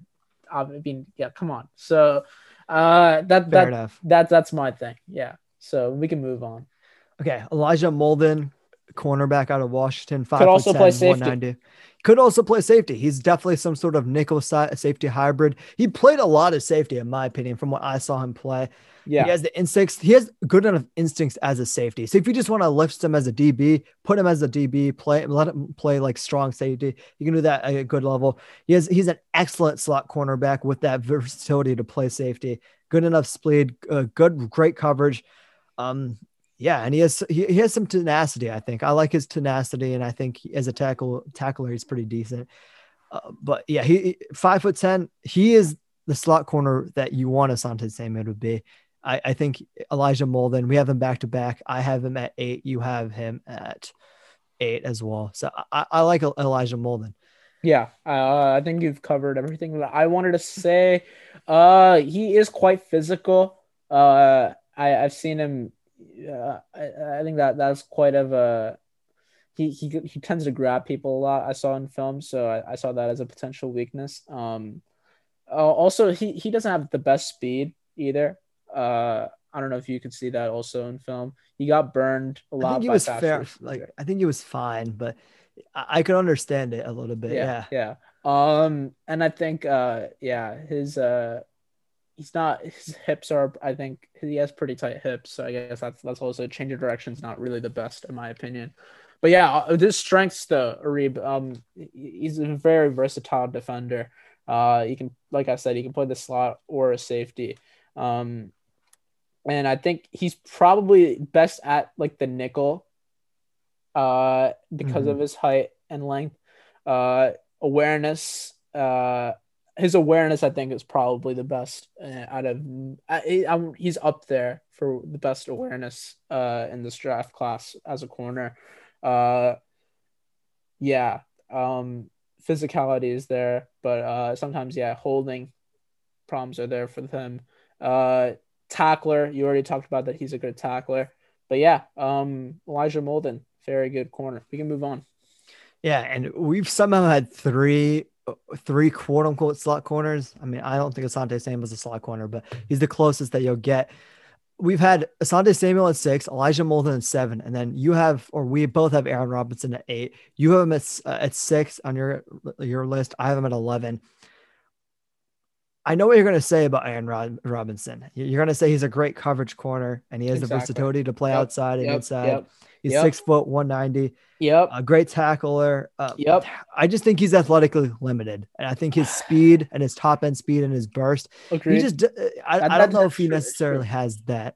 So that's why I have him at 11. I think he's a decent player. I'd take him in the early round 3. I'd be fine with him there. I just think he's athletically handicapped. So at that That's fair. point, I'd rather just go with His the better athleticism athlete. isn't on par with some of these guys that are definitely that we've mentioned above him. So yeah, that's fair. We can move on. That's fair. Yeah, at the range that I'd like to take him, I would prefer a Tyson Campbell actually, who was our consensus number 9. Great segue, I know. Tyson Campbell he's my consensus number 10. He's your 9. From Georgia, 6'2". He is extremely skinny and light, and he's going to get bullied around a lot. I think overall, though, as a corner, his only flaw for me was just getting his head around and making sure he doesn't get burnt on these plays. I remember one play especially where Seth Williams, the wide receiver out of Auburn, rather, he just completely mossed this guy because Tyson Campbell just didn't get his head around. I think if he's a raw player who has great athletic traits, he just needs to work on getting his head around more. And I think that's a huge flaw in his game, which is why I have him at 9. And I also think he's just a bit too raw for me, especially with his hands, and he is too light. But overall, I like Tyson Campbell, and that's why I have him at number 10. Yeah, Tyson Campbell. He was a pretty good corner, man. I believe out of high school he was the second best, second ranked cornerback in the nation. Yeah, he's been pretty good, man. I think throughout college, the weaknesses that I saw though, in his game, I thought he was like, I don't know how to say this, Reed, but like he was like he shouldn't be based on the. I think, damn, I don't know how to say this. He only has one interception, so I think that obviously doesn't compare well. But obviously, like guys like what's his face? We already have guys that are above him that don't necessarily have a lot of interceptions, like J.C. Horn. But I think there's a lack of production there when I saw Tyson Campbell play, and I think he he uses his speed well, but he lacks the ball skills to impact plays. So Yeah. we Mhm. talked about ball skills with J.C. Horn, but I think it's much worse. I think when it comes to Tyson Campbell. But I mean, obviously that's stuff you can improve upon. Uh, but I think awareness is also another thing I saw with him. Uh, I looked at his game against Alabama, and my God, of course he got torched. He got torched by He got Devontae Smith. destroyed, He bro. got he got he got his ass He handed to him. got He bullied by got someone whooped. who's like 30 pounds lighter than him Yeah, too. I mean, that's why I mean I'm not gonna say it's Devonte Smith, but he couldn't stick Devon. He could stick to Devonte second until the last second, and then that's all that mattered. It's all she wrote after that. I mean, most of these corners, to be fair, probably can, but it's just like that last seconds at the end of the day what matters most. And yeah, Devonte Smith, he oh my gosh, He he torched him. became Devonte Smith's son. Yeah, it was bad. It was bad. It was really bad. To be fair, Devonte Smith torched almost every corner, other than of course Kelvin Joseph. So even him, he didn't. I don't know if he necessarily torched, but yeah, we can move on.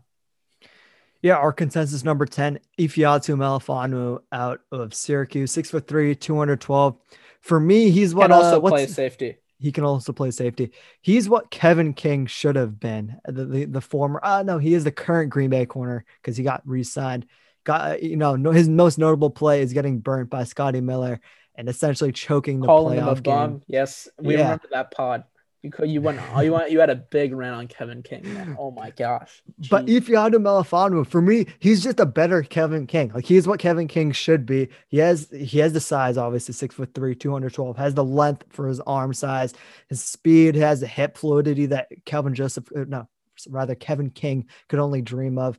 Yeah, I love him as a player. What you're getting from him, what you want to get is someone who's going to line up against these bigger players and just erase them. I think he can do that. And I think he can also, to some extent, line up against smaller players, though. Eventually, if you're facing, like, I don't know, like, what's a smaller player? Like a Tutu Atwell might just, like, be a bit too small for him, like, he would just, like, juke him. Because I think at some level, I think his height is going to be a not the best trait for him. I think his height's going to hold him back. But I think against most NFL wide receivers, I think he's going to be a good enough coverage corner where those smaller shifty guys aren't going to, hurt him as much as they could. Yeah, so I think awareness was another weakness I saw in his game. And I think also like his change in direction was I think also an issue that I saw. Um and on top of that, of course, injury concerns are there with him. But other than that, Melifonwu, he's got great size, great 6'3", 205. Speed is there, his athleticism is pretty good. But I think, and his tackling is very good too. I think he you can see that in film that he tackles players very good at. I think he's got solid body control. He jumps well. His zone coverage, he's very good as well. He's got pretty solid range there. But yeah, like I said before, awareness I think is an issue. Mm-hmm. I think injuries, he missed time in both 2018 2019 seasons. He did play all the games this past year, but he does have an injury history. Also, his brother was an absolute bust, Obi Melifonwu, who was a Yeah. second round pick, who probably was the best athlete on that draft. He probably had the best combine in that draft, and he's now like he's on a future contract with the Niners, but he played the same position. He played safety, I believe, and he did not turn out. So obviously, you don't want to judge players off of their brothers, but it's just injury history is quite a problem that I have. Yeah, at the end of the day, for me, Ifeatu Melifonwu is just a big guy who can move, and he can move pretty well. So that's what I like from his game. And now going to some sleepers, and he's not a sleeper for me. I have Paulson Adebo at number 7, so he just missed our consensus top 10 because you haven't seen him yet. Amal. Just a quick crash course on him. I have him as a second round corner. 6'1", 198 pounds, so 200 pounds essentially. He is everything that Tyson Campbell should be that he isn't essentially. If you want Tyson Campbell, you want him to use his speed better. Paulson Debo just does that. If you want him to cover better, Paulson Debo does that. If you want him to have better hips, Paulson Debo has that. If you want him to be able to recognize these routes better, Paulson Debo has that. The only thing Paulson Debo doesn't have is I think at some points similar to a Caleb Farley where he gets a bit too over aggressive and he'll bite on double moves. Only problem with Paulson Adebo is that he doesn't have the recovery speed of a Caleb Farley, so he can't make up for that. But otherwise, I really like him. He's a very good coverage corner. He just needs to be more consistent when it comes to biting on these double moves. And also, similar to Tyson Campbell, same flaw, just getting his head around and playing the ball. But Paulson Adebo, for me, is just a way better version of Tyson Campbell in every single aspect. Yeah, so my sleeper was Tay Gowan, the other UCF corner. So I was high on both the UCF corners, Aaron Robinson and now Tay Gowan. So for me, his first strength with me, he's got his coverage skills are incredible. I saw him cover the three. He played cover three a lot, and he covered very good receivers very well. So he covers tight ends well as well. He's got great size, great length. And I think he has he has chances to make, like, he's very good at breakup plays, Reeb. So that's what I also saw at the game. So like when the ball was in the air, he'd he recorded 7 breakups, 2 picks on just 50 targets. That's very good, I'd say. Um, the weaknesses, of course, that I saw in his game, though, he was quite slow coming off the route. So coming off the first route, I also think that he relies a little bit too much on the length. So sometimes he overestimates where the ball is going. So as a result, sometimes he wouldn't end up getting anything, and the dude would just catch it and go for the touchdown. So sometimes he relies on his length too much at the catch point. But I think he's a very intriguing cornerback. He played JUCO and then transferred over at UCF, so not too much experience there playing at an elite level, at a high level, I should say. So it's definitely a project player that you're looking at when you're seeing Tay Gowan, but he has potential as well to be a pretty solid corner in this league. Yeah, I agreed with everything you said there. Now we can finally move on to our last position group. And spoiler alert for all those people who didn't like, who are watching this, don't roast us. But me and Amal literally watched like all the corners that the other person didn't watch, essentially. Like I've watched Ardarius Washington and I've watched Tyree Gillespie. He hasn't, but he's watched Andre Cisco and Talawano Hufanga and Javon Holland. So this consensus list is going to be a bit whack, but it is what it is. So number one, I have Richie Grant at 1. You have him at 2. Richie Grant is the best free safety in this year's class. A great tackler, has the range. For me, he's a round 2 player. I don't think any of these free safeties are round 1 players.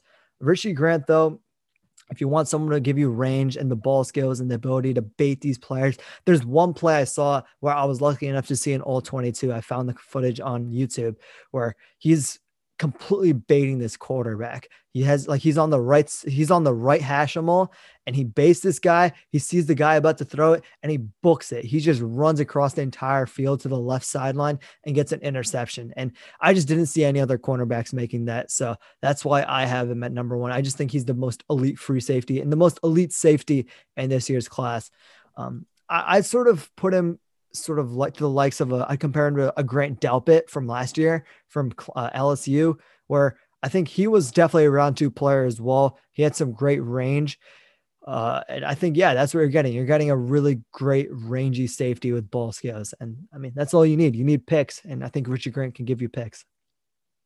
Okay, so as a free safety, he'd be my number 1. But that my weakness is with him. Obviously, he needs to do a better job of knowing his assignment. He does like freelance a little bit. Yeah. So that I think that so there were times that he had blown coverages. Also, he's not like as a safety, he's pretty average as like an athletic on the athletic standpoint. He has pretty tight hips, so his change of direction isn't the best. And his athleticism, yeah, I'm not necessarily a fan of the athleticism that he brings. But he has great ball skills. You can see that on display. So I mean, I watched a lot of UCF film, clearly with my two corners that are there that I mentioned beforehand. And once he gets to the catch point, he's able to not just he's able to pick off passes very well. Similar to Tay Gowan. And I think Richie Grant also uses his awareness is very good. And zone coverage, he's very good as well.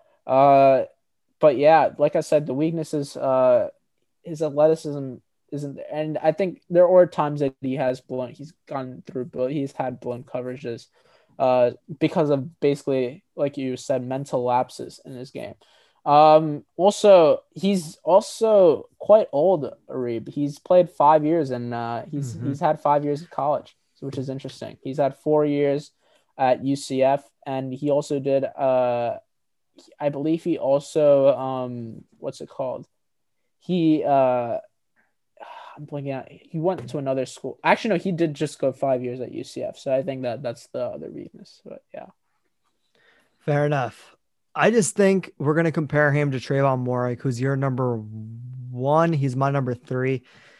He's our consensus number two. Trayvon Morg is just a way better athlete than Richie Grant, and he's the best athlete in this year's safety class by probably a larger margin. He has the speed, the range, the instincts. Um, I just think when it came to being, I think you would say he's probably more of a strong safety than a free safety. And I think when he was lined up against some of these players, I remember maybe it was the first couple of games I watched him, he was just getting like cooked just on one-on-one coverage. And I just think he wasn't the best in that aspect. And I think he got a bit too aggressive.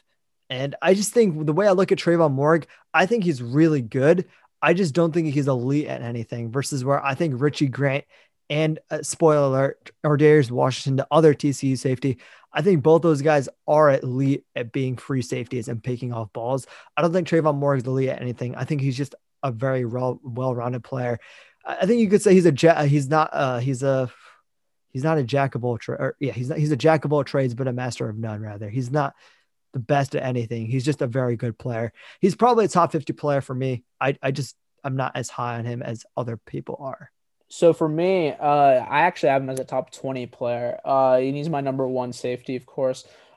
He's got excellent versatility. He's got great instincts as well. He's smooth. He's fluid.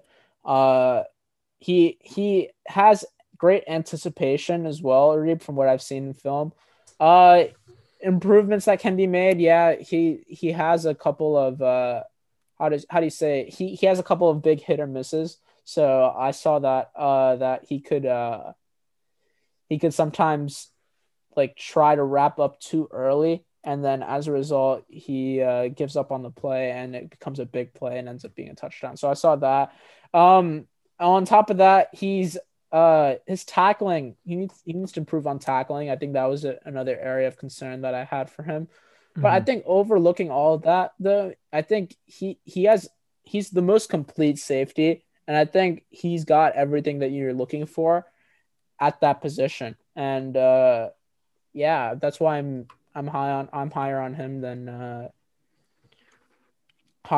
So we can Mhm. that's why And he's this my safety safety nine. class, I think Amal, you'd agree with me. This safety class is weaker than previous safety classes because I don't think there's a top 10 player in this class from the safety position versus like a Minka Fitzpatrick from previous classes or a Derwin That's fair. James. Yeah, that's Yeah. fair.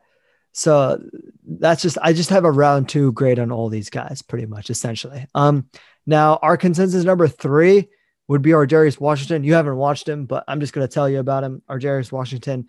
He is a 5'8" corner, sorry, a 5'8" safety rather, 180 pounds. He's just Antoine Winfield all over again, essentially. This guy, he's similar to Nick Bolton, I guess you could say, or even like a Jeremiah Owusu-Koramoah. He just knows where the ball is going, and he's just always there. And he picks off a ton of balls. Again, another free safety type. And versus, I think I have him higher than Trayvon Moore because I think he's elite at that skill. He knows how to pick off passes and he knows how to be an elite free safety. And I think he's also just a better tackler. So, an athlete, when it comes to an athletic profile, Trayvon Moore is definitely better. But I think from production and what I saw on film, I just liked our Darius Washington more in that regard. Our consensus number four is Javon Holland. You can talk all about him because I haven't seen him.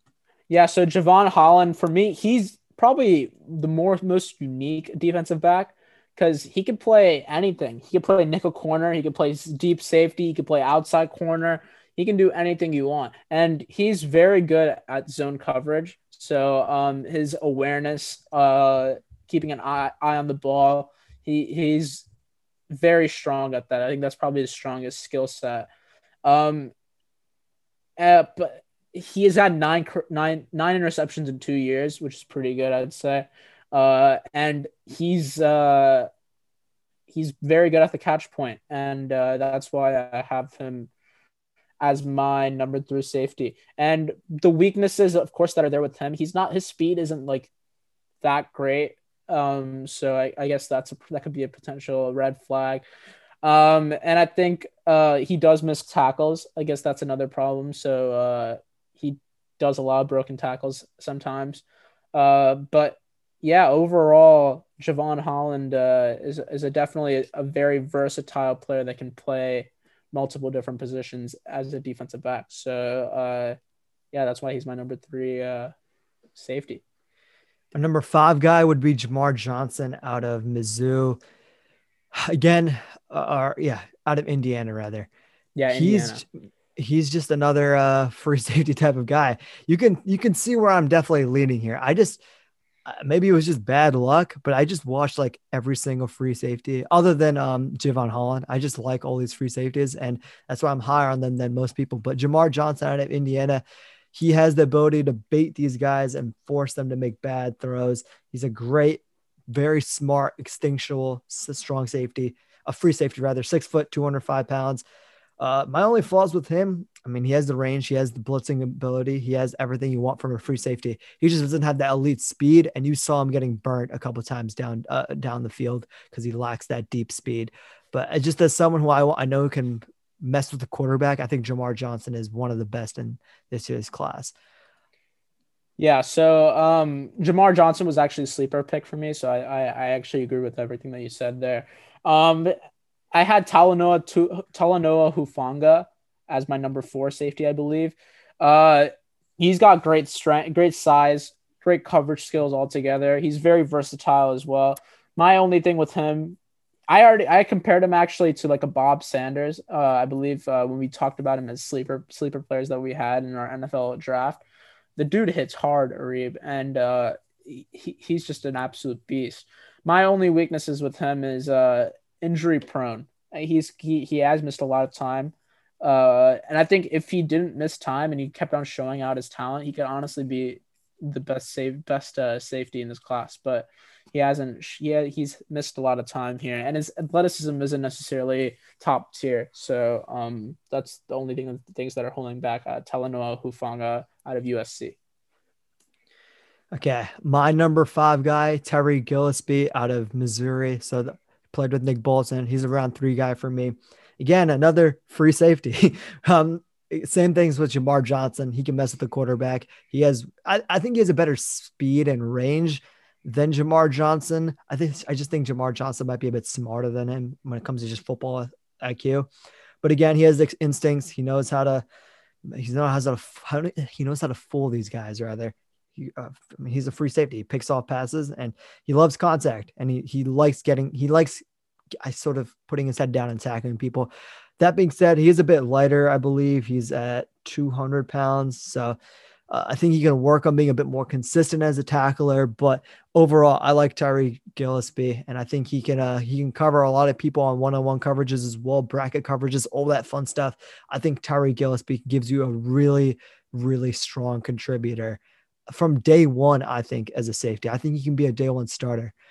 But yeah, I think your number 5 guy was Andre Cisco, right? I'm also you can go Yeah, for it, man. yeah. Andre Cisco, safety out of Syracuse. Very athletic. He's quite rangy as well. He can play over the top in the box or in the slot.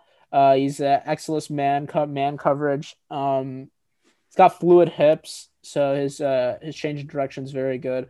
Um, yeah, he's a ball hawking safety, honestly. And the only weakness that I guess really have with him tackling, he can't his tackling skills need to improve.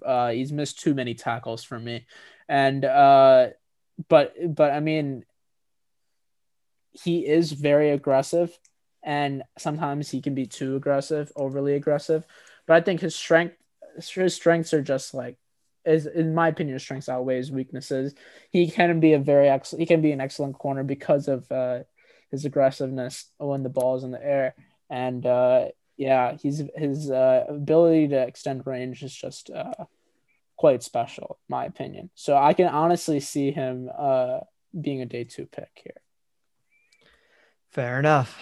Any other things you want to say before we head out of here, Amal? Really long podcast, a bit shorter than last time though, but still, I think we covered a good amount of prospects. But yeah, Yeah. anything you want to say before we head out of here?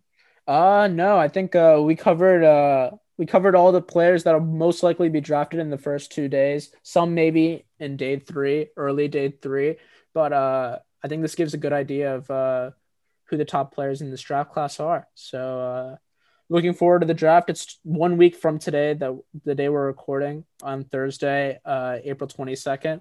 So looking forward to having this draft. We'll probably record one more podcast before the draft, and that'll be our final mock draft.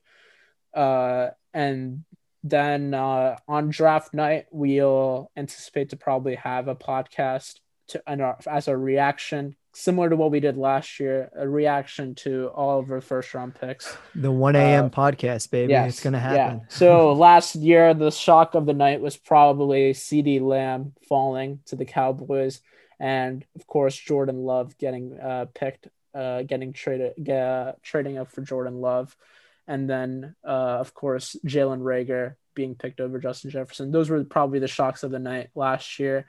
This year, there can be way more. We will see. But yeah, that's all I gotta say. Yep, that is it from Amal, and that is the same thing from whatever he just said. Just copy it word for word. The draft is the week from now, and I'm hyped. And this draft is going to be bonkers, Amal, because there's a lot of teams that could do a lot of different things up high at the draft. Starting at like number 2, like Zach Wilson might not even go number 2. Who knows? It's projected, but has Joe Douglas, the GM of the Jets, actually told anybody? No. I mean, just before we head out, I think people need to realize this. Like all the rumors are only rumors.